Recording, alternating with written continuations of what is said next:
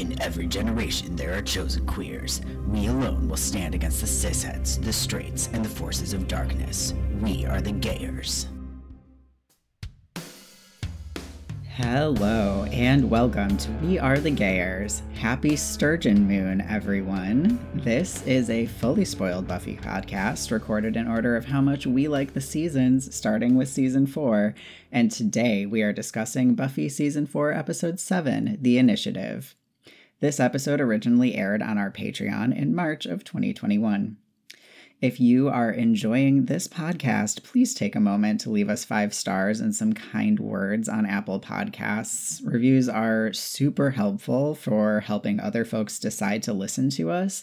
And for new podcasts, getting a bunch of reviews is like critical to the world knowing about us, and we would really appreciate it. If you want more of #Ruthless, more of me and Jesse, please check out our 3 other podcasts. You can find out all about us on our website, which is #ruthless.com. We're also on Instagram and Tumblr at #ruthlesspods, and on Patreon, where you can binge 3 years worth of We Are the Gayers at patreon.com/#ruthless. Finally, thank you to everyone who supports us on Patreon or subscribes to our sticker club or both. You're the folks that make it possible for us to exist, and your support pays our bills, and we're so grateful. Thank you. I think that's everything. We will be back on August 30th for the Blue Moon, and now let's get into the episode. Hello, and welcome to We Are the Gayers, a podcast where a couple of sorcerers talk about Buffy the Vampire Slayer. I am Lark Malachi Gray. And I am Jesse Blount. And today we are talking about Episode 7 in Season 4, The Initiative, in which Riley, Buffy's TA, and his buds discuss Buffy about 8 different times this episode because Riley has a huge crush on her. Spike, we haven't seen in a few episodes, wakes up trapped in some kind of white-tiled, lab-looking, mysterious room like the sexiest of jungle cats. The last vampire from Sunday's crew, remember her? Episode 1, the freshman, is also trapped in this same complex and gives us some useful exposition about them doing mysterious experiments here and also giving out drugged blood. Spike escapes the initiative and returns to his lair and Harmony, who is mostly happy to see him. Riley visits Willow to ask Buffy out, which is pretty cute, and Willow helps him because she's a good friend. Xander finds Harmony in the woods later that night because she's torching some of Spike's stuff, leading to the season's best fight scene, which is a slap fight between Harmony and Xander. But learning that Spike is back in town, Xander runs over to the Lowell house party where Buffy is at to grab her because they have to deal with Spike. And then poor Riley has to deal with his buds teasing about him and Buffy as they go down to the secret government lab beneath their frat house because, surprise, they're not only friends, they are also secret government commando buds. Same ones we've seen skulking around since episode 4. Also, double surprise, head bitch in charge, Maggie Walsh, is also the head secret government scientist. Who would have thunk? Gasp! Gasp! Dun dun dun! Buffy, since she's learned about Spike being back in town, is sitting on campus waiting for him to show up. And Riley and his commando buds are also looking for Spike, aka Hostile 17. This leads to a hilarious little back and forth meet cute as they're both wearing their mild-mannered alter egos and they're trying very poorly not to give the game away.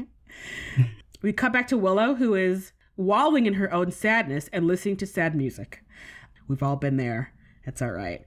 But she inadvertently invites Spike into her dorm room. The ensuing rape-y-esque scene morphs into kind of hilarious moment with Willow comforting Spike as he can't bite her without extreme pain. Dun dun dun. The commandos, meanwhile, have tracked Spike to the dorms and go to grab him just as Willow comes to her senses and runs out of the room right into Riley. The commandos try to grab both Spike and Willow, but Buffy shows up to kick everyone's ass. Spike escapes, the commandos retreat, And Walsh is pissed about losing Spike, though excited that her brain-altering technology is working. We end with Riley having an actual conversation with Buffy, which is very cute. Yep. Nailed it. This episode is all over the place, like, narratively. It's great, but I'm just like, oh my god, having to summarize this. Yeah, you did a great job. There's a lot going on here. There's a lot going on. Whew, okay. So just before we get into it, a couple things. If you, listener, are the kind of person who skips the outro of things, you will sometimes miss important information. And this time it's important enough that I'm going to tell you that there's really important information in the outro about the next episode. You have homework. And I think you'll find that, like Professor Walsh, if you don't do your homework, you'll end up calling me the evil bitch monster of death. So you want to make sure that you pay attention at the end to get your assignment so that you'll be prepared for the next episode. So, listeners, come with me now as we enter the Bronze, where we talk about everything that doesn't go anywhere else. We start this episode with Buffy just like so klutzy. We've never seen Buffy be such a klutz before, ever. I'm like, what is happening? Why? It is very weird. I don't know. Maybe she's just distracted. But yeah, it does seem weird. I mean, my theory is that she's like one day away from starting her period. I feel like clumsiness is like a really good, oh no, I'm about to start my period indicator. But I don't think that's the in-world explanation. Yeah, it only serves the purpose of, like, this conversation with Riley being like, she's kind of weird, but I'm into it, you know? Yeah. It does make me kind of wish that they actually did just show randomly, like, Buffy just breaking stuff because she's so strong. Yeah, totally. Oh, that would be really funny. I don't know why that thought of it just made me laugh, but I'm like, actually, yeah, she should be breaking more random stuff. Yeah, just like all the time, like picking up a glass and it just shatters. She forgot how much pressure to put onto it. Yeah, I don't know. It seems like it'd be hard to have super strength like that. Mm-hmm. Like, try to open a jar and it just explodes everywhere. I don't know. Yeah. So actually, my first thing is also in the cold opening of this episode, which is Forrest automatically assuming that when Riley called her Buffy, that was not her real name. Mm-hmm. Yeah, it doesn't sound like a name in his defense. It does not.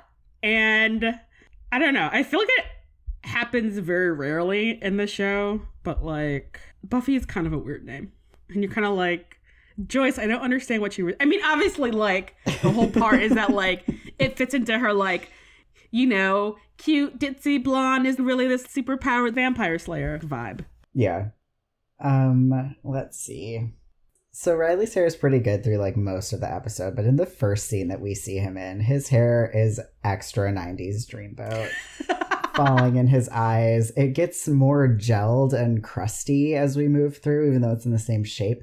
But in this first one, it looks very soft, and it's just very natural, and you're just like, oh, look at you. You're just really rocking this late 90s. I guess, are we in 2000 yet? I'm not sure. But anyway, his hair is just looking very cute, and I appreciate it. Yeah, it is very prime, like, 90s teen drama. I almost said CW, but CW wasn't a thing until like the 2000s, late 2000s. But it's very much like Dawson's Creek-ish. Yeah. I don't know if you noticed. So Graham, Riley's friend who only has like 3 lines this episode. Who is essentially like a slab of drywall that talks. Yeah, I feel like when you look at Graham and then when you watch him in this episode and he only has like 3 lines, I feel like the word that immediately comes to mind is like meathead. Not like in a mean kind of way, but like you're reading an Archie comic and there's a kind of the like himbo jock and you're like, that's a trope. Okay. Yeah. And I think what also brought Meathead to mind is that he has 3 cartons of milk on his lunch tray, and I'm just like, in like only a dude who is like, I really got to think about maintaining my slab of muscles body is like, I'm gonna drink fucking 3 cartons of milk at lunch, and I'm like, oh no. my god. I can't believe I didn't notice that. Oh, Graham. I know. He is the most side character. I feel like they were like, we don't even need to cast someone who can act. It's fine. You don't have a purpose here aside from being a third to maybe distract people from the sexual tension between Forrest and Riley. So whatever, you'll do. You look like an army guy. You know, I feel like he maybe wouldn't be such a sidekick if the actor who plays Forrest wasn't so good. Yeah. Like, he plays an asshole so well, but he's also just so magnetic and just so attractive that you're just kind of like... I was about to say, the face helps. Like, he could do anything, and you would still be like, I think I kind of like that guy, because he's just beautiful. Oh, yeah, I have a few things about that. Oh, yeah. We're going to talk about Forrest. I have a lot of feelings about Forrest. Yeah. Okay. So I just think that Spike's options of who could have these vampires in cages or whatever it's excellent. The government, Nazis, or a major cosmetics company. It's so...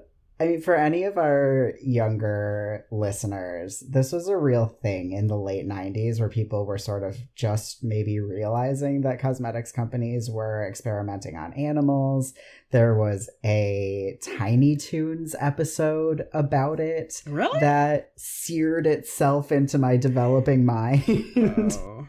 It was a really big thing in this era, and so the idea that a cosmetics company would be like, well, we can't experiment on animals anymore, so we will kidnap vampires to test our cosmetics on, checks out. And I think that Spike really has a point here. That's an actual option, I think, of who could be doing this. I just kind of love the idea about what if this whole season was about not the government, but like the government in conjunction with like a giant, huge corporation to like capture demons and test cosmetics on them. Because it's like, it's just, it's so funny to think about to me. Mm-hmm. It's great. And considering how the whole Adam plot goes, like maybe might have been a better direction to go in. We just could have had James Marsters and so much makeup, which how do they not know that's what we want? I know. The big bad of season 4 is L'Oreal Paris. It's just... Ooh. Great. It's your turn. I just want to talk about Giles, a man of many talents, which includes drawing really well. Uh-huh. Which makes the whole thing, his Hush artwork, even more funny somehow. It's like, did you do this? You did this intentionally. And I know that, like, you know, a dry erase marker, obviously not the most detailed tool you would use to like draw a picture, but it's like, yeah, that his beautiful pencil illustration of this army dude is so funny to me because he just did that because he's bored and has nothing else to do. Yeah. He draws it and is immediately like, yeah, Xander, this is a person we don't have anything to do. But he just spent probably 3 hours drawing this so that he felt useful so that Buffy could be like, yeah, that is a picture of a dude in night vision goggles, well-rendered child.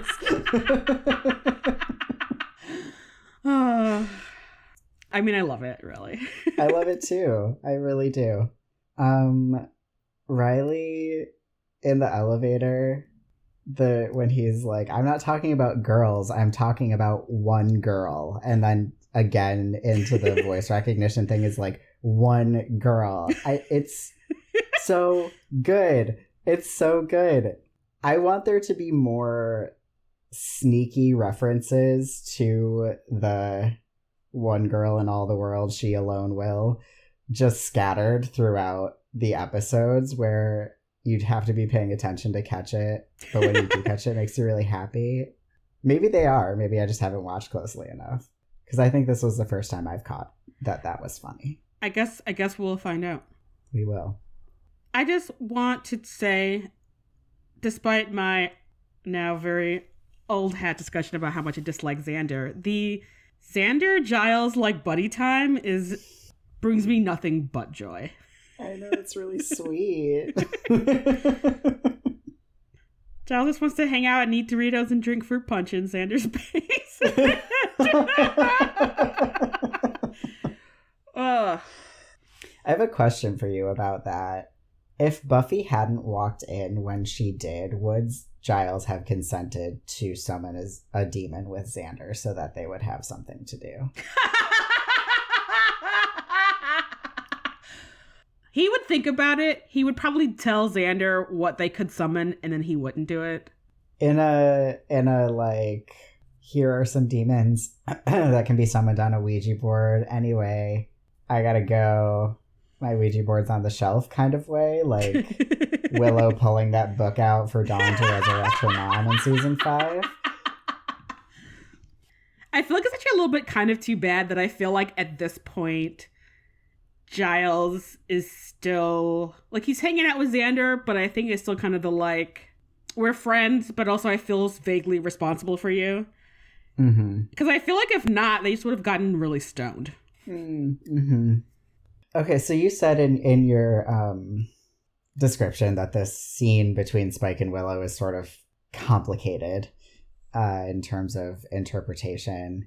It is weird because it is both funny and sort of the equating biting with sex thing makes it weirdly rapey, which I think it doesn't have to be because Spike wasn't going to do anything but bite Willow. Yeah.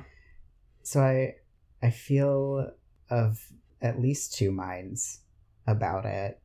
I don't know. What do you think? I mean, I think I find it of two minds too, because like those, I don't know, 20 seconds where it's like they're like struggling and like Willow is like trying to fight off Spike, but he has her underneath him and is like trying to subdue her, are I find deeply uncomfortable. As someone who like really just is 110% over any kind of rape or sexual assault scenes in media in general anyway. Totally. Same. So like that is deeply uncomfortable. So it feels weird for me to be like, but the ensuing part still makes me laugh a lot. Right.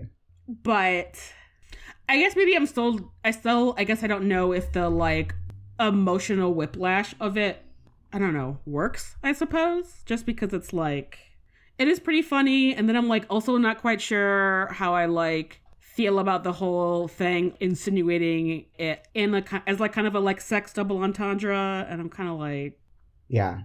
Okay.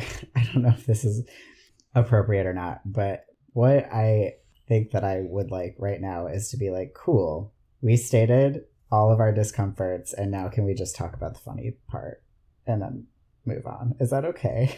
I feel okay with that. Okay.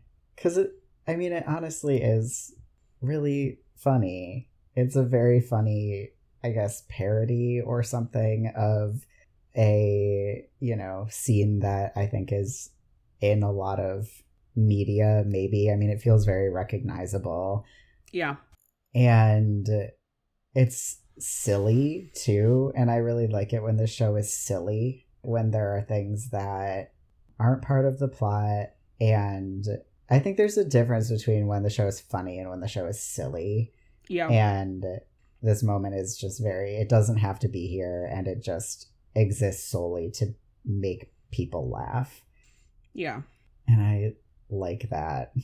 Yeah. And it's also just, it's so funny because like Willow just being so nice and you're like, why? Why are you being like, I know you're a good person. You don't have to be this nice to Spike. And then he's like really nice back to her when he's like, oh yeah, you and your fuzzy sweater last season. And I'm just like, what is happening? They're just like both comforting each other over these things. And it's like kind of nice and just also just like literally, it's just like, it's so silly. It is so silly. Yeah. I mean, I think that they have sort of an established relationship. And I think that really all of the Scoobies at this point, but maybe Willow especially, have seen through Spike's armor and have witnessed him having all of this vulnerability and also a sort of undeniably good side, right? Yeah. He helped them defeat Angel at the end of season 2. And, when he kidnapped Willow last time, he was this, sobbing, drunken mess, just bearing his soul to her. And so I think I can see where she's coming from, even though obviously he did just try to kill her. Yeah. I think he also very genuinely offered to turn her, which is, in terms of, vampires, I think is the most kind thing that you can do, where it's like, I'm willing to think about you existing in this world forever, and that doesn't turn my stomach. So I guess I get where she would feel inspired to be like, it's okay, like, I think your pain is legitimate, I can tell that you're embarrassed. Yeah. We could wait half an hour and try again. It's like, what? Which is then my favorite part, when she's immediately like, wait, hold on a second, what am I doing? And then bashes him in the head with a lamp. Yep. It's just very Willow. It's like, I don't know. It's so good. It is really good. Yeah. Yeah. Cool. That was my last thing here, so. All right, I have a couple more things. The slap fight between Harmony and Xander it's so good on so many levels, because it's kind of like Harmony has forgotten that she is a like superpowered vampire and could break Xander into multiple pieces, and is just like kicking him in the shins and stuff, like as if they were fighting in the hallway of like their high school. I know. I mean, we've seen like Xander stake some vampires. Like, he probably could have staked Harmony, but it's just like it's like not even a real fight. No. They're just like bruising each other for no reason. It's amazing. And the fact that there's a bit where it's in slow motion. I know, it's so good. It's like just a truly joyous moment for me. It's just so ridiculous. Yeah.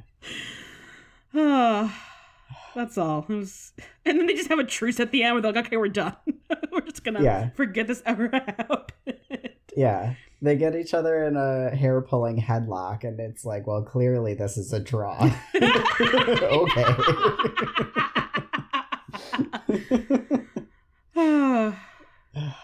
Yeah. Yeah, it's beautiful. It's really beautiful. I love it. I love it so much. All right. My last thing is just, I love Willow's line when she's talking to Riley at the party, and she's like, "If you hurt Buffy, I'll attack you with a shovel because a vague disclaimer is no one's friend." I'm just such a good line. Such a good line. It's really great. Yep. This is a really good episode. I know. It really is.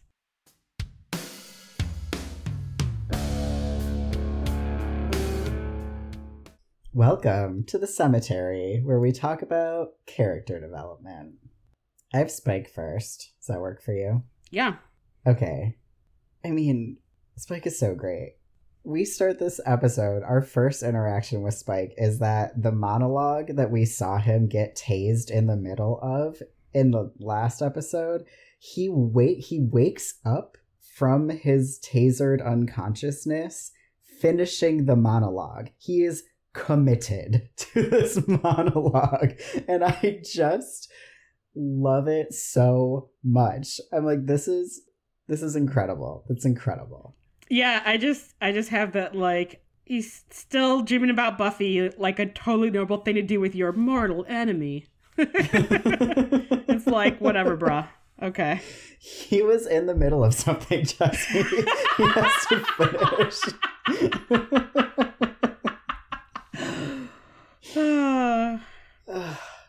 Yeah, then we get probably the best line of the whole episode. I always wondered what would happen when that bitch got some funding.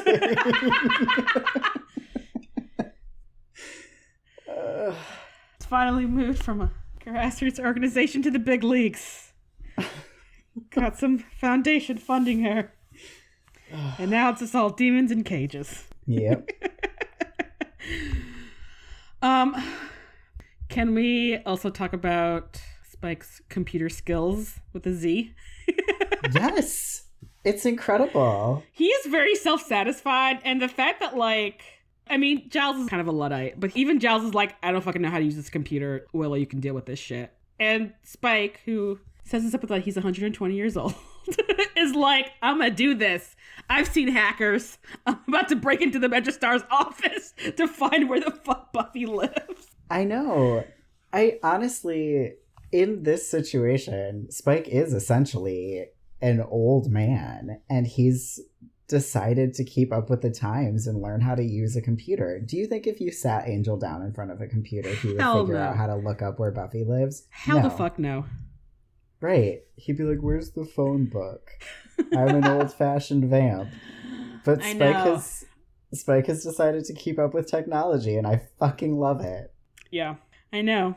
Oh, it's a good skill to have to kind of keep up with the world. Mm-hmm. Spike is now at 2 girlfriends who have left him about his obsession over Buffy. Mm-hmm. Might be a sign. Might be a sign. And actually, so hilariously, I was like looking stuff up about this episode, and I was like, who wrote this episode? The episode is so ridiculous. It is the same guy who wrote the best episode of season 5, aka Fool for Love, where we find out about Spike's backstory and just how much he's loved Buffy. So I'm like, I see you, dude. I see how much of a fucking shipper you are. And I appreciate that from the bottom of my heart. Yeah, totally. Anyway. Yeah, my last note about Spike is just that he's just so smart. He's so fucking brilliant. His escape is, honestly, it's brilliant. And he's such a fucking drama queen. Like, he does this brilliant escape, but he still can't leave without doing a one-liner. Like, he has to do this before he can actually go. And I'm just like, you're great. You're fucking great, Spike. You know, I respect that commitment to the drama, you know? Yep. You always gotta have a one-liner. I appreciate that. It's probably part of what he likes about Buffy, is that she's got all these, you know, zingy one-liners for when she's out patrolling and stuff. Yeah, which she is also very good at. Mm-hmm. Let's talk about Riley.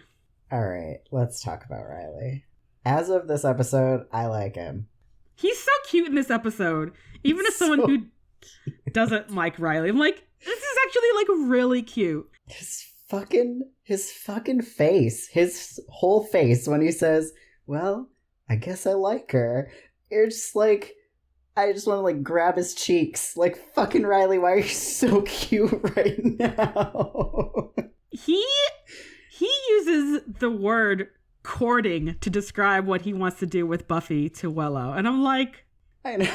I wrote, Willow says, why should I trust you? But come on, dude. He just said courting. Like, what do you mean, why should you trust him? He's really bringing out the like best of what, if you're into like corn-fed Midwest boys, he's really bringing out all the reasons to date a corn-fed Midwest boy, which is like, he's really kind and like polite. You know, it's a little bit like, what year are you from? Because the Midwest is perpetually 10 to 15 years behind the rest of the country. And just like, I don't know, it's just like, you know, he's cute and old-fashioned, but still has like enough emotional intelligence to be like, oh fuck, this song is really making Willow sad. Someone fucking changed the cassette tape because LOL the 90s, someone has to manually come and change the music.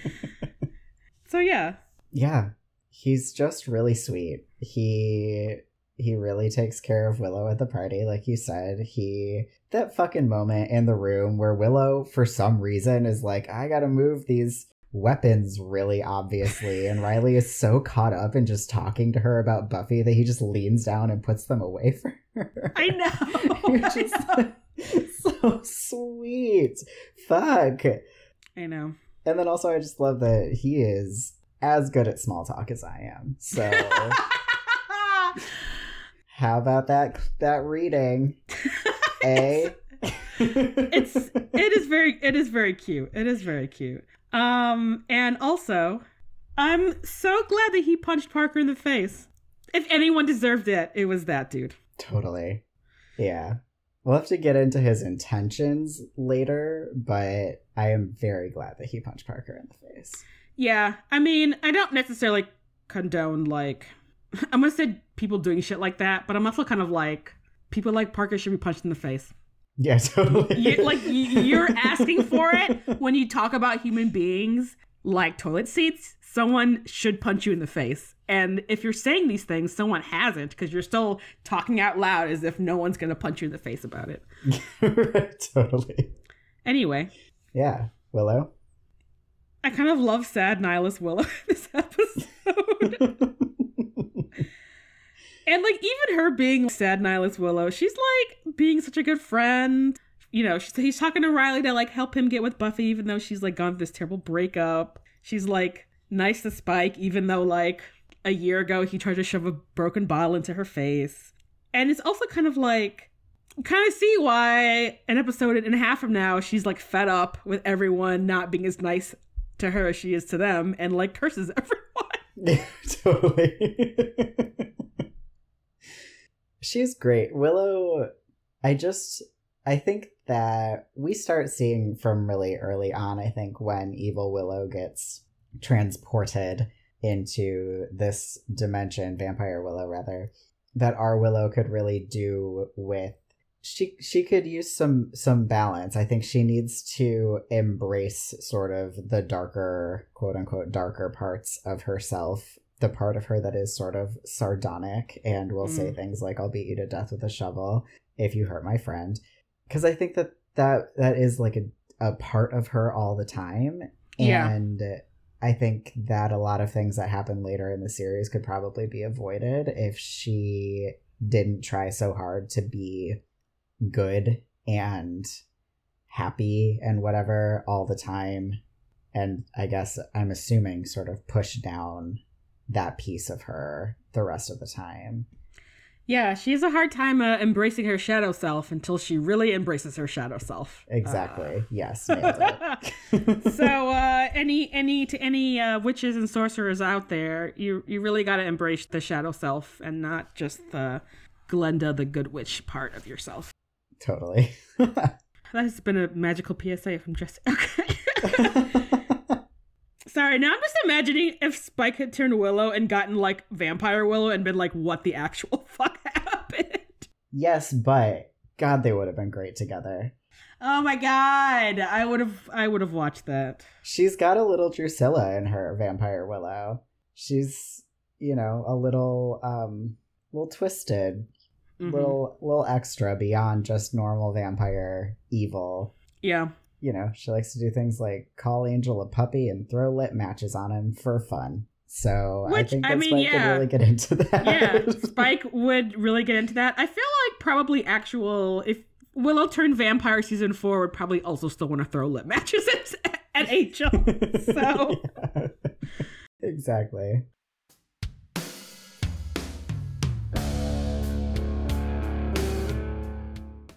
Welcome to April Fool, where we talk about fashion.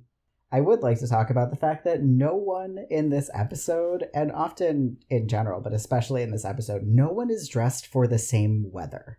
No, not at all. What's happening? I don't understand. And it's especially weird because it's like, I know that you guys are still shooting in California. Right. So it's not like you're in Toronto and it's like, you know, 55 degrees and you're trying to pretend that you're in California. Right. You're in a sound lot in California. Right. Yeah. 2/3 of the people in this episode are dressed for it being sweater weather. And then Buffy and half the people at this party are dressed like it's 85 degrees out. It's just... Which I guess makes sense. I mean, I'm assuming like, right, November in Southern California is probably still maybe not warranting the amount of sweaters we see in this episode, but it would make sense to me that Buffy and a bunch of girls at these parties aren't wearing layers because they want to look cute at the party. Yeah, but Buffy's wearing a tank top in class. She's wearing a tank top through the whole the whole episode, except in the evening when she's wearing a coat to fight Spike. She's trying to look cute all day. I mean, yes, and I don't know, she wears a lot of fucking sweaters, so I'm like, okay, if Buffy's in a tank top, it's gotta be warm, but then like everyone else is in a flannel and Giles is in a goddamn turtleneck. I'm like, what is happening? I mean, thank God he's in that turtleneck, because whoo boy. But yeah, I know. Everyone's in a sweater. Yeah, I don't understand it either. Cool. So. Okay, what do you have first? I just want to say that like Harmony's goth look that she's rocking with the like mesh shirt over the tank top and then her leather jacket she has on later when she's having her slap fight with Xander looks incredible. She looks incredible in it. It is a great outfit. I also love all of her like 90s wardrobe that like she has spread out in the background of the of the layer where I'm like, yep, I see that plaid vest outfit you got hanging up back there. Like yeah, she looks hot as hell, and her and Spike match. Did you catch that? I did catch that. It's really cute. Mm-hmm. I think it's really, really cute. I don't know if it was intentional. I assume it must have been at least partly intentional. I think so. Yeah. It was very cute. And like, I don't know, for the record, I feel like black and red is usually a pretty good combination.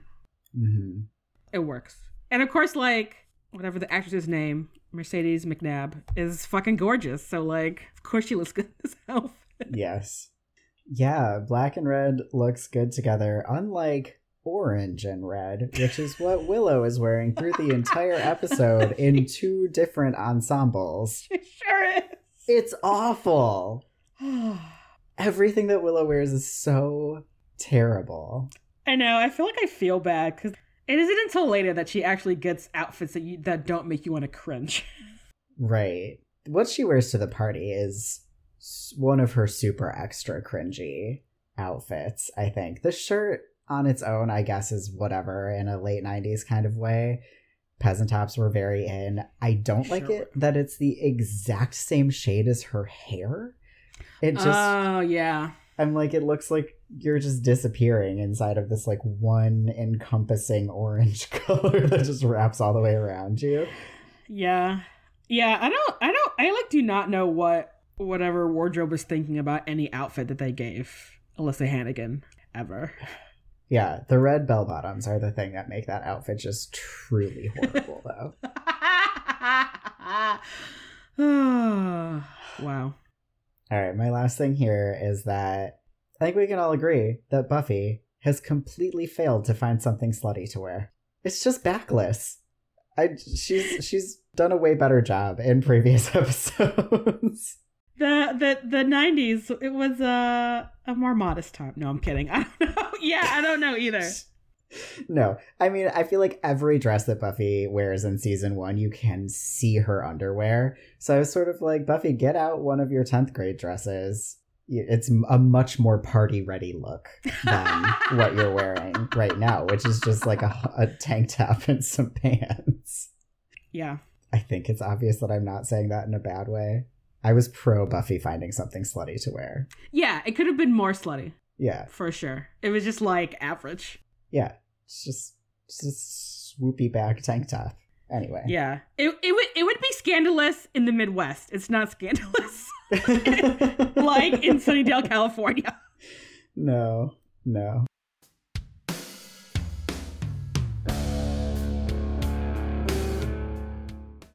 Welcome to the Hellmouth, where we talk about politics and things that are fucked up. Starting with the fact that Forrest uses the word mattressable. just so many of the just sexist things that come out of Forrest's mouth is just like, could you be slightly less gross? And as we'll talk about shortly in Spike's Crypt, Forrest is doing a lot of work to demonstrate how straight he is. So I know why he's doing it. Mm-hmm. But it's still revolting. Yeah, it's pretty upsetting to have to listen to. Yep. So then, from Forrest to Parker. Ugh. Parker, I think that he's worse in this episode than he has been even previously. He says that Buffy is whiny and clingy. He brags about fucking her and then talks about the actual experience and then is says his fucking line, the difference between a freshman girl and a toilet seat. A toilet seat doesn't follow you around after you use it. Holy God.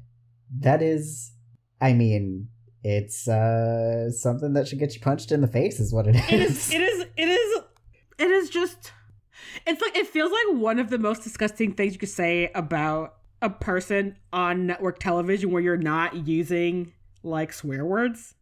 Where you're literally the worst. And this is an episode where we get a lot, as we just discussed, gross things from Forrest in his attempt to seem 100% heterosexual, which is a lie. Yes.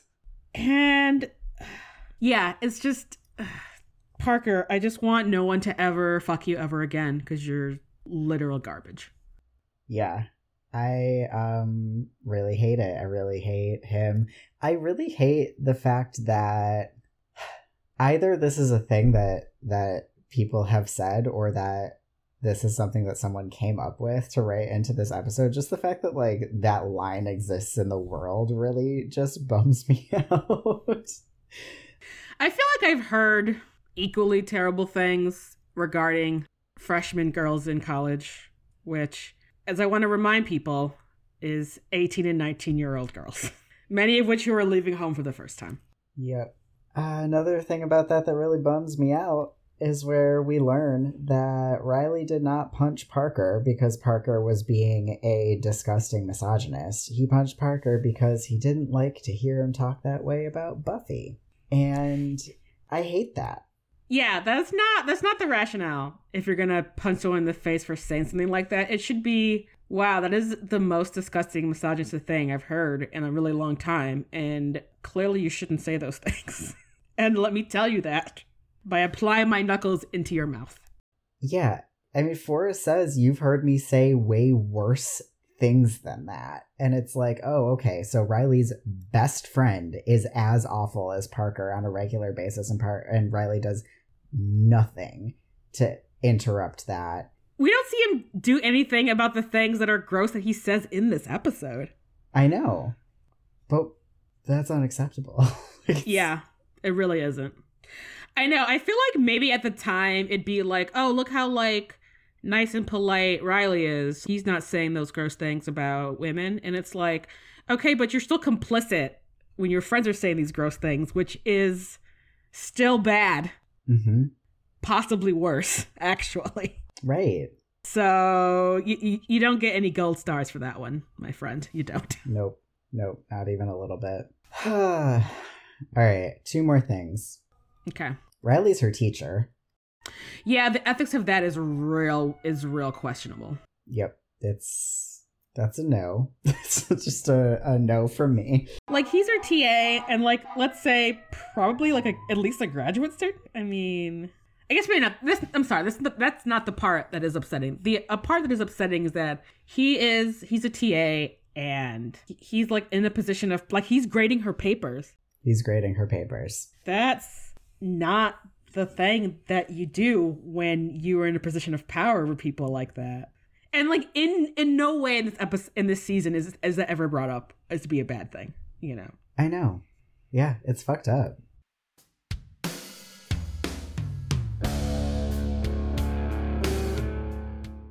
Welcome to the Magic Box, where we rant about stuff.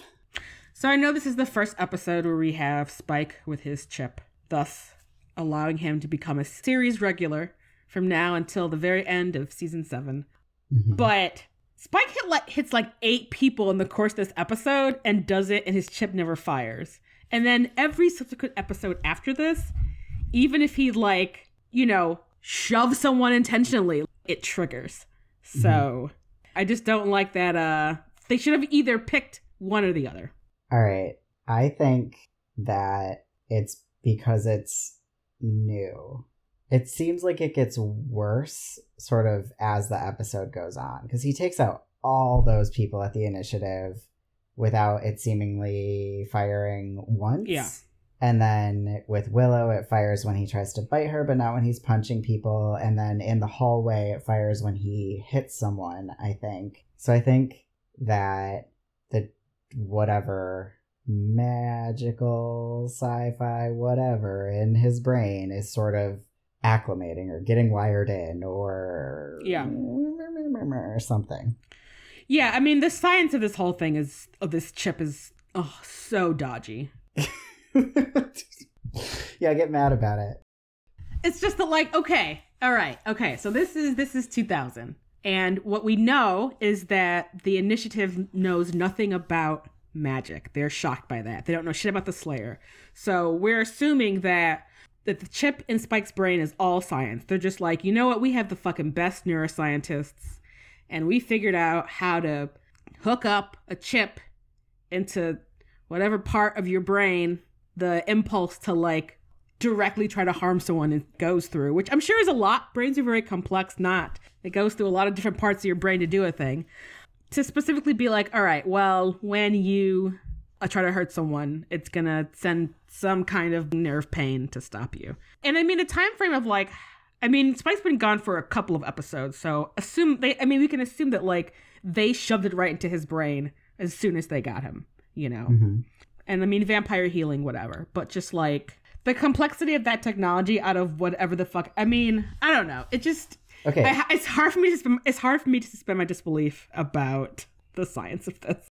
So I actually think that what you're saying makes it make more sense that his chip gets more sensitive as time goes on, and that he can hit demons and can later hit Buffy, because I really think it is his brain, like his conceptualization of whether or not he's causing harm that decides whether or not the chip is going to trigger. Because brains are complicated. So if the thing that it sort of initially is there to inhibit is him biting someone, and then it's going to trigger when he tries to bite someone. But then if Spike conceptualizes hitting someone as being similar to him, that follows a similar thing to biting, then he will... like his neural pathways, right? He's like, okay, biting causes this to happen, then hitting will cause this to happen, then pointing a gun at someone will cause this to happen. And it's just, he is the one who is determining when the chip is going to trigger, in the same way as, like, I don't know, like I get migraines, and like a really good way to guarantee that I'm going to get a migraine is worrying that I'm going to get a migraine. And that doesn't mean that the migraine isn't real. It just means that whatever path triggers that to happen gets activated by thinking about it. So I think if Spike doesn't think hitting a demon is a harmful act, then it wouldn't trigger when he hits a demon. Interesting. And if he thinks that something is fucked up about Buffy when she comes back from the dead, and he knows that he can hit demons, then he would be able to hit Buffy. You know what also supports this is, bringing it back to Fool for Love, there's a bit where he's, like, punching out at Buffy, but his intention isn't to hurt her because he knows that she's going to dodge it, so he can still sort of grapple with her in one of those scenes in the episode. Mm-hmm. Do you want to go next? Sure. I just fucking, with my whole heart, love this exchange between Professor Walsh and Buffy. Oh, God. It's amazing. I feel like every time it happens, I have to yell, ooh, bird at the television. Totally. Because it's such a burn. Oh, God, it's incredible. And it really makes you understand, like, why Buffy is the kind of friend that you would say threatened to beat someone to death with a shovel for. Yeah. It's like, God damn. To your teacher, the evil bitch monster of death. Like, yeah, fucking get it, Buffy. Yeah. It's such a good exchange. And you're just like... Yeah, and then Walsh being like, I like her. It's great. I like someone who doesn't cower before me, which is totally a thing with her character. You're just like, yep, I figured you would. Yeah, totally. I have one more thing, which is Xander gives Buffy a flare gun, which she takes. And then there's literally no situation that Buffy would be in where a flare gun would actually be efficient for the idea of, like, you know, Xander and Giles officially being able to run up and, like, help. Like, there's no situation. The only reason to have this flare gun is for what happened in this episode where Buffy blinds all the dudes wearing night vision goggles. Yeah, right. So she was like all flare, and I was like, okay, Xander, are you and Giles just gonna go, what, drink tea in his courtyard until you hear that Buffy is safe, just watching the skies? Yeah, like, how many miles can you see a flare from? Because, like, we're assuming that she's at least a few miles away. Like, she's several miles away from her house. She's definitely several miles away from Giles. I guess I don't know how many miles away you can see a flare, but yeah, unless they're, like, outside of his courtyard and close enough to campus to see Buffy's flare, it's kind of like this. It serves no purpose. Yeah, it doesn't. And it's just very glaringly obvious that it's not going to serve any purpose. I don't know if your word choice was intentional, but it was funny. Oh, it was not intentional. Oh, jeez. Yep. So Willow wears shoes in bed twice. Just keeping on noting when that happens. The second time she's wearing red shoes with her red pants and her orange shirt. You're like, Willow, why? Yeah, nothing about the color coordination of Willow's outfits just ever make any sense. No. And then, see, I should have taken a screenshot. Willow has this haunted dog. This stuffed dog that has red demon eyes next to her bed. And I was just like, what is that? It's so upsetting looking. And now I'm like, it's not like you are gonna remember what the fucking stuffed dog looks like. Like, this is the first time I ever noticed it, so I should have taken a screenshot, but I didn't. It's upsetting, and I'll put a picture in the show notes. That's what that is. It's just a terrible dog. Harmony, yes? Harmony, yes. Yeah, you start. Welcome to the Harmony Love Fest part of our podcast. Just, Harmony puts up a fucking beautiful 90s unicorn poster in the, like, underground layer that she was sharing with Spike. And it just makes me so happy. It's so like, beautiful. And it's like, there's like a rainbow and like a waterfall or like a beautiful field. I don't know. It's some shit that, I mean, I would buy now, but definitely would have brought as a teenager or would have wanted to buy as a teenager. Yeah. I'm just like, I don't know. It just makes me laugh. And I think it makes sense also why Spike keeps returning to Harmony. I mean, besides the sort of obvious, like, small teenage blonde vibe he has going for the rest of the season in his interests. But, like, yeah. Harmony is basically unchanged from her human, alive personality. Yeah. Like, she's still the same person, you know, and she still has, like, basically her entire personality is still there. I mean, she's going to make fun of him for lying to himself about trying to kill Buffy, but she's not going to be like, you're not a proper vampire enough. Yeah. She's so great. I know. Her rant, like, Xander tries to leave after their fight, and she's like, no, I actually really need someone to talk to about how mad I am at Spike, which is just great on its own, that she's like, literally anyone. Yeah. Xander, stop there. I need to talk to you. But then she's like, I would listen to the Sex Pistols. Ew. It's such a good so good. I know. God. Yeah, that whole scene is basically Harmony really trying to have her Waiting to Exhale moment. Which, okay, so, like, Waiting to Exhale is this movie from the 90s, and there's this bit where Angela Bassett has found, like, her longtime boyfriend or husband cheating, so she dumps all of his stuff into his new car and then sets the whole thing on fire. And then, like, is walking away, and she, like, flicks the match, like, over her, you know, over her shoulder. It's such a, like, excellent scene. And I'm like, oh, Harmony, you're trying to have this. Get it? But there's like there's like 2 pairs of pants and a like handful of CDs on the ground. You're just like, what are you doing? She's being her authentic, wonderful self is what she's doing. Yeah, I love it. Also, she's speaking truth about how Spike's not gonna kill Buffy. Buffy's just gonna beat him up, and it's just gonna be like the same thing over again. And she offers to slap him around.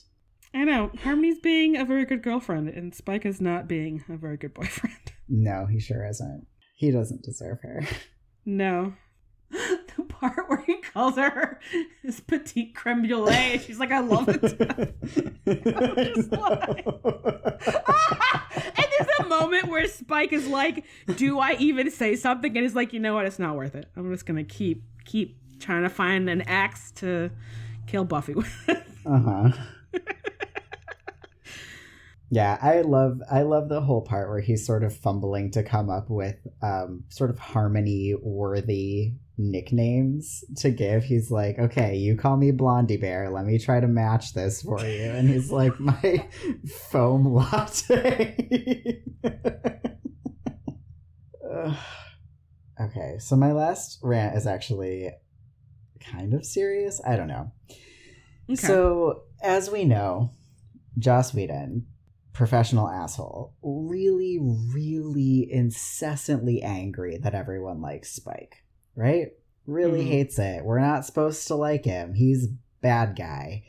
And then we get, I mean, he didn't write the episode, but he watches the episodes, presumably, right?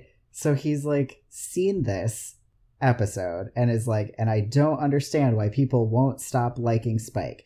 But like, in this episode, not only is he funny and clever and like hot, he also, he goes to kill Willow and then she's like, oh, it's me. And he's like, hell no, I would bite you in a second. I remember an outfit that you wore a year ago and I thought you looked great and it made me want to bite you. And I'm like, oh, what a terrible person he is. What a bad guy in here making Willow feel better in a way that 0 of her friends have since her fucking breakup.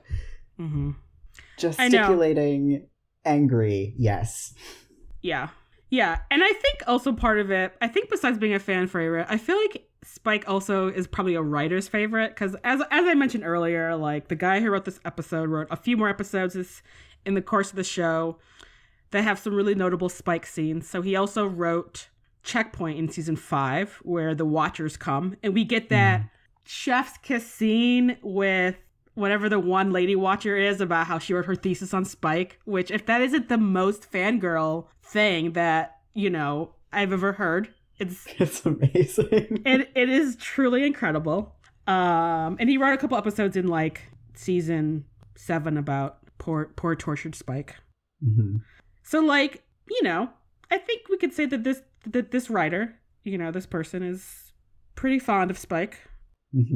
And like there's a ton of other episodes where you're like, all right, well clearly whatever Joss Whedon felt about Spike versus whatever everyone else in the writer's room was like, okay, but have you seen James Marsters and how you could literally draw 2 eyes and a like, you know, circle on a paper bag and he would have chemistry with it.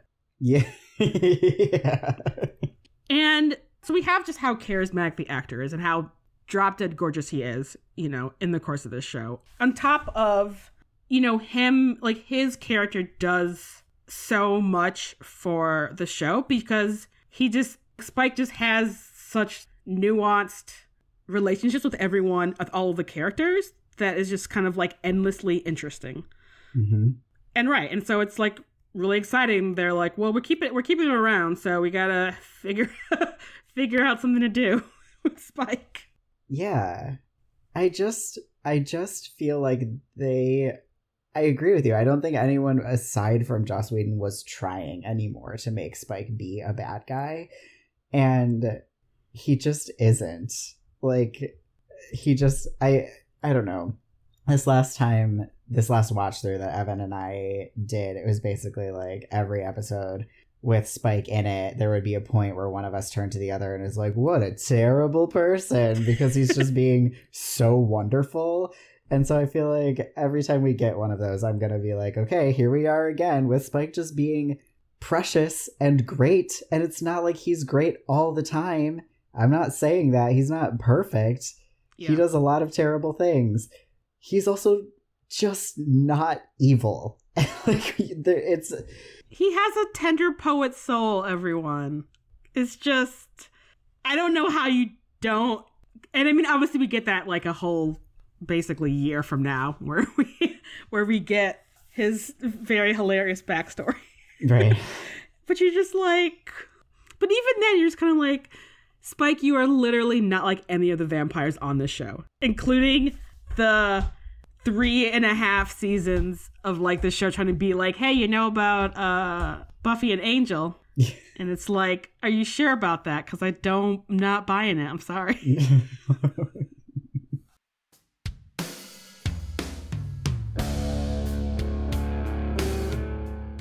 Welcome to Spike's Crypt, where we talk about sexy stuff. This is the episode, everyone, that is the reason this podcast exists. When I did my most recent watch through, I got to this episode and Forrest being Forrest, and I was like, this is the gayest thing. Like, I think it's impossible to not read Forrest as being massively in love with Riley. But like, watching it this time, I was like, I just want to talk to Jesse about this. Like, that's what I want more than anything else in the world, is to talk to Jesse about this. And then I texted you and was like, can we do this podcast so that I can talk to you about how in love Forrest is with Riley? He's like a big over-enthusiastic Great Dane, like humping Riley's leg. Just like, Riley, do you want to talk about sex with me, Riley? Can we talk about sex? You want to look at hot people together, Riley? You want to tell me about your like sexual thoughts and fantasies, Riley? Can we just what do you think about that when you want to look at people together, Riley? And it's just like, oh my God, you're so transparent and it's so sweet. I know. Oh my God. Yeah, he's trying real hard to come off as heterosexual, and it's really not. And it's especially interesting because we get basically all the scenes with Riley, and all the dialogue is sort of about Riley's infatuation with Buffy, until they're like, wait, you guys knew that? And it's like, yeah, you were being real obvious. When Forrest is doing the exact same thing to Riley the entire episode in all of these scenes. And it's like, oh no, that's of course not, no homo. But it's like, no, yes, homo. So homo. This is like full fat homo. This is like from the cow homo. Yeah. Especially, he's all like, yeah, let's talk about how hot that girl is together. And then the second Buffy leaves with Xander, he's like, well, I guess that didn't work out. You want me to, like, I don't know, comfort you or something? She's fucking some other dude. Are you thinking about it? Because you could think about it. We could think about it together, or I don't know. There's the scene where they're talking about it, where they're going into the like secret mirror elevator of the Initiative. Forrest like sweeps his finger over his eyebrows to be like checking them out, and I'm like, who are you doing this for? You're about to get in this elevator with your friends to go down into your secret laboratory bunker. Who needs to examine your beautiful eyebrows? This just reflect on that, Forrest, a little bit. And then in the elevator, he says, I think my favorite thing that he says in this whole episode, where he says, straight tip, I know about girls. And I'm like, that is the most performative heterosexuality thing that anyone has ever said in the whole world.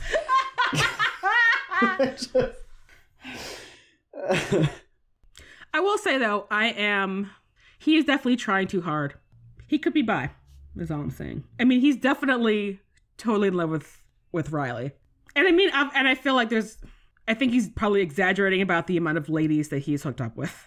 110%. I think it's 0. I don't think that Forrest is bisexual, because I think that his performance of heterosexuality is too much for him to be bi.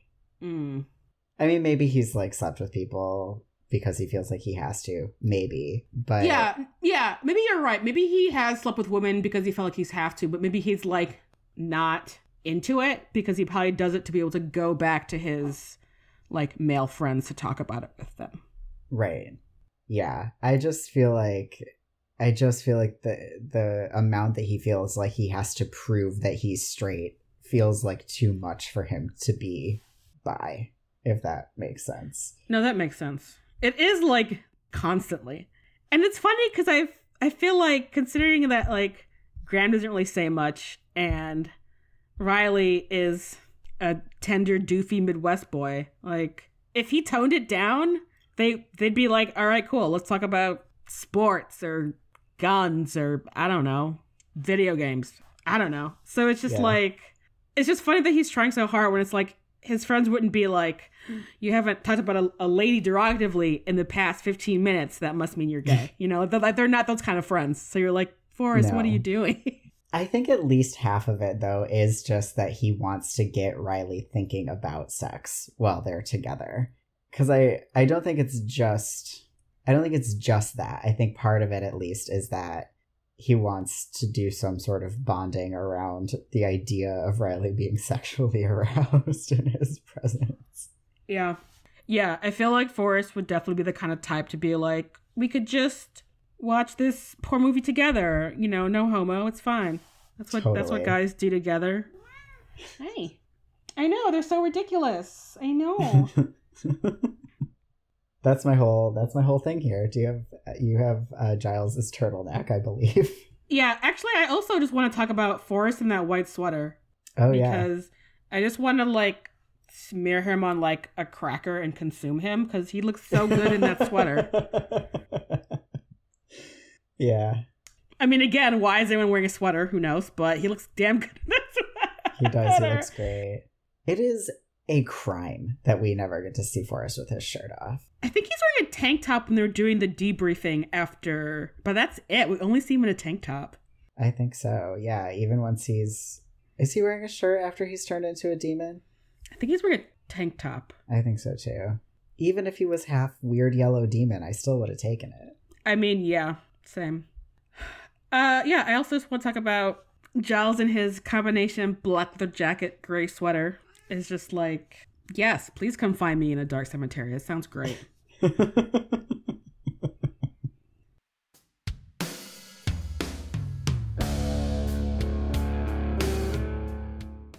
Welcome to the library, where we talk about magic and science and magical science.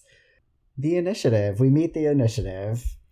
We meet the Initiative. They have a large underground bunker of some kind, conveniently hooked up to an existing frat house or on-campus house, which I feel like raises, for me, a lot of questions.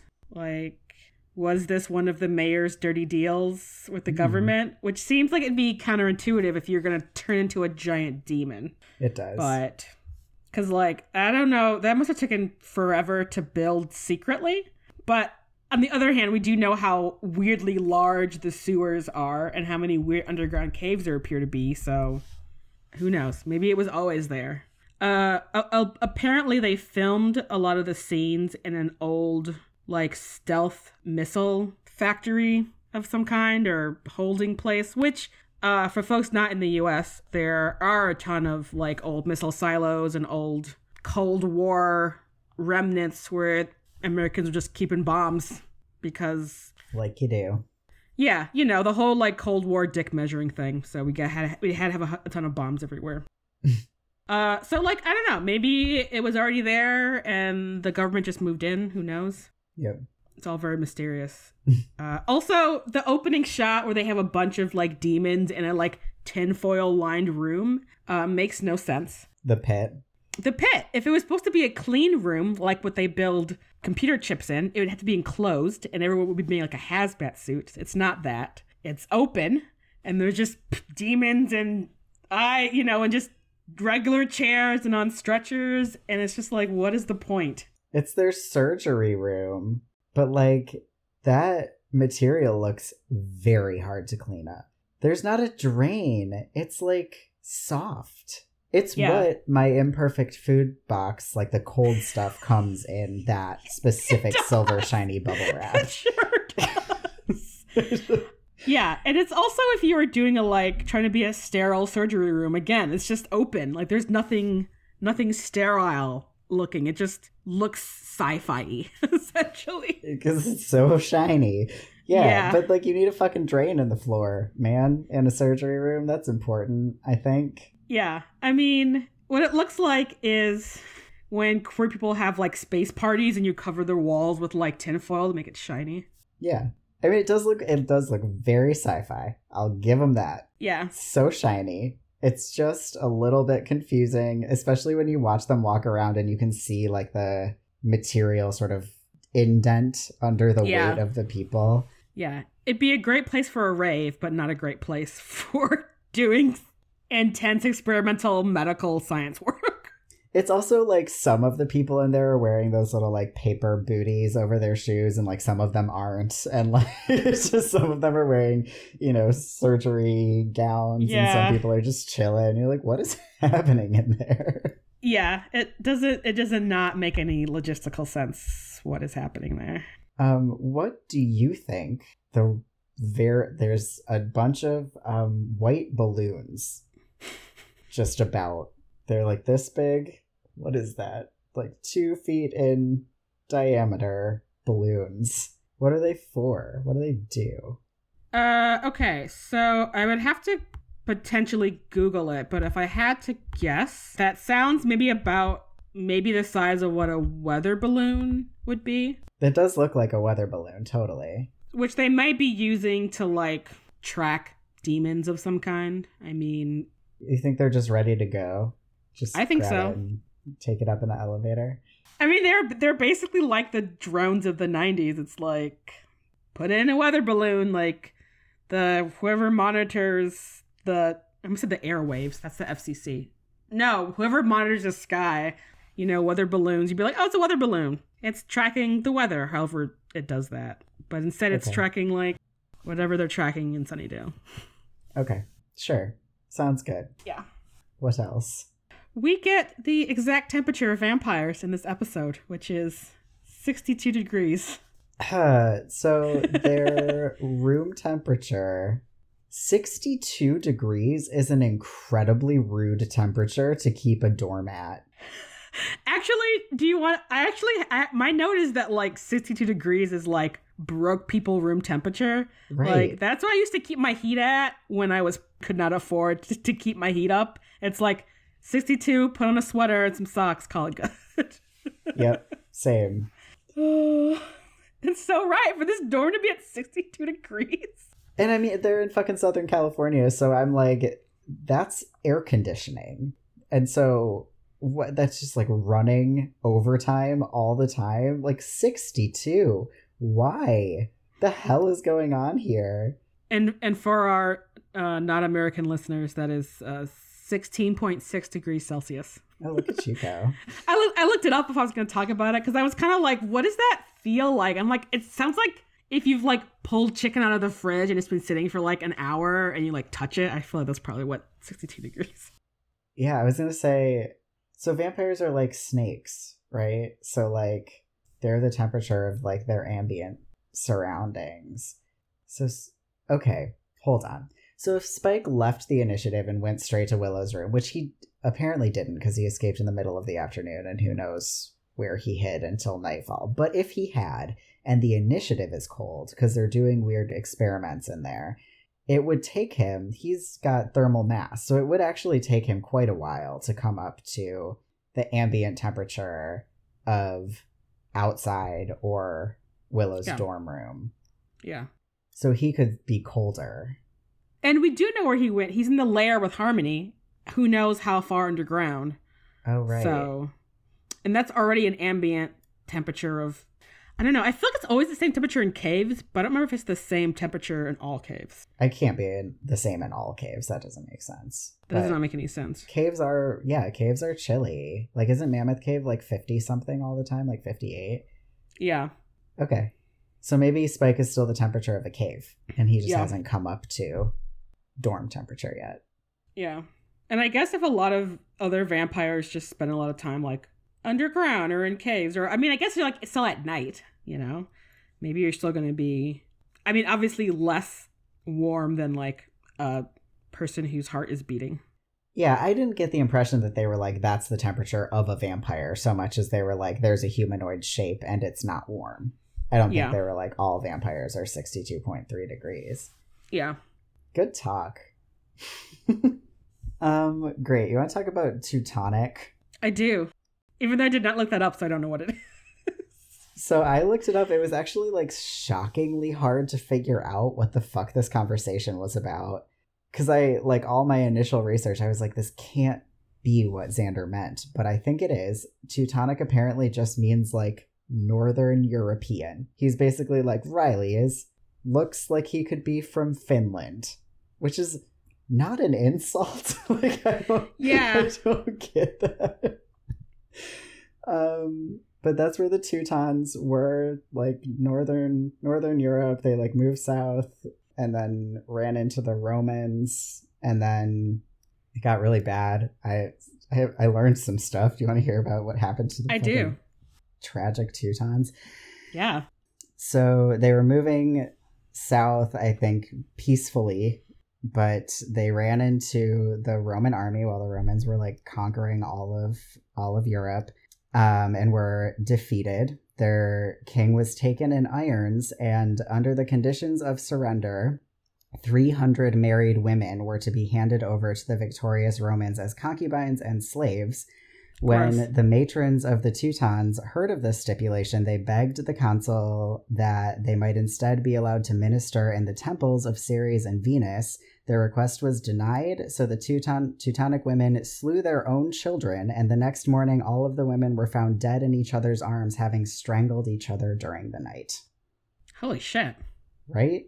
Wow, that's like super metal of them. Right? Strangled each other. It's like, holy shit. Yeah, so not only is it like not an insult, but also like apparently the Teutons were like kind of badass. I don't know why Xander knows that word.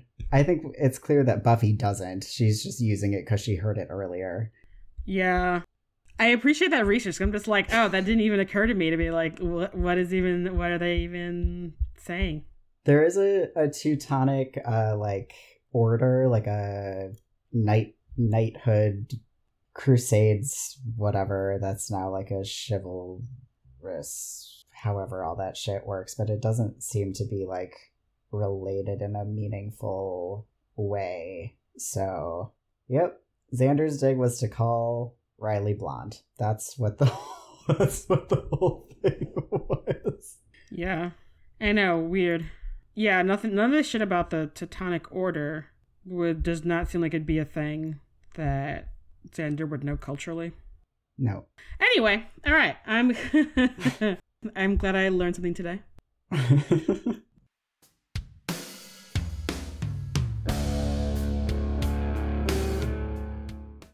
Thank you all so much for listening to this episode of We Are the Gayers. As I said at the beginning of the episode, you have a little bit of recommended homework before you listen to our next episode, which will be about pangs. If you could take the time sometime between now and the next full moon to listen to episode 1 of the podcast Métis in Space, that's METIS, which is a podcast by 2 Indigenous people talking about sci-fi media in which they discuss pangs. And then also to listen to episode 46 of the podcast Slayer Fest 98, where they interview the writer of the episode, Jane Espenson, about that episode.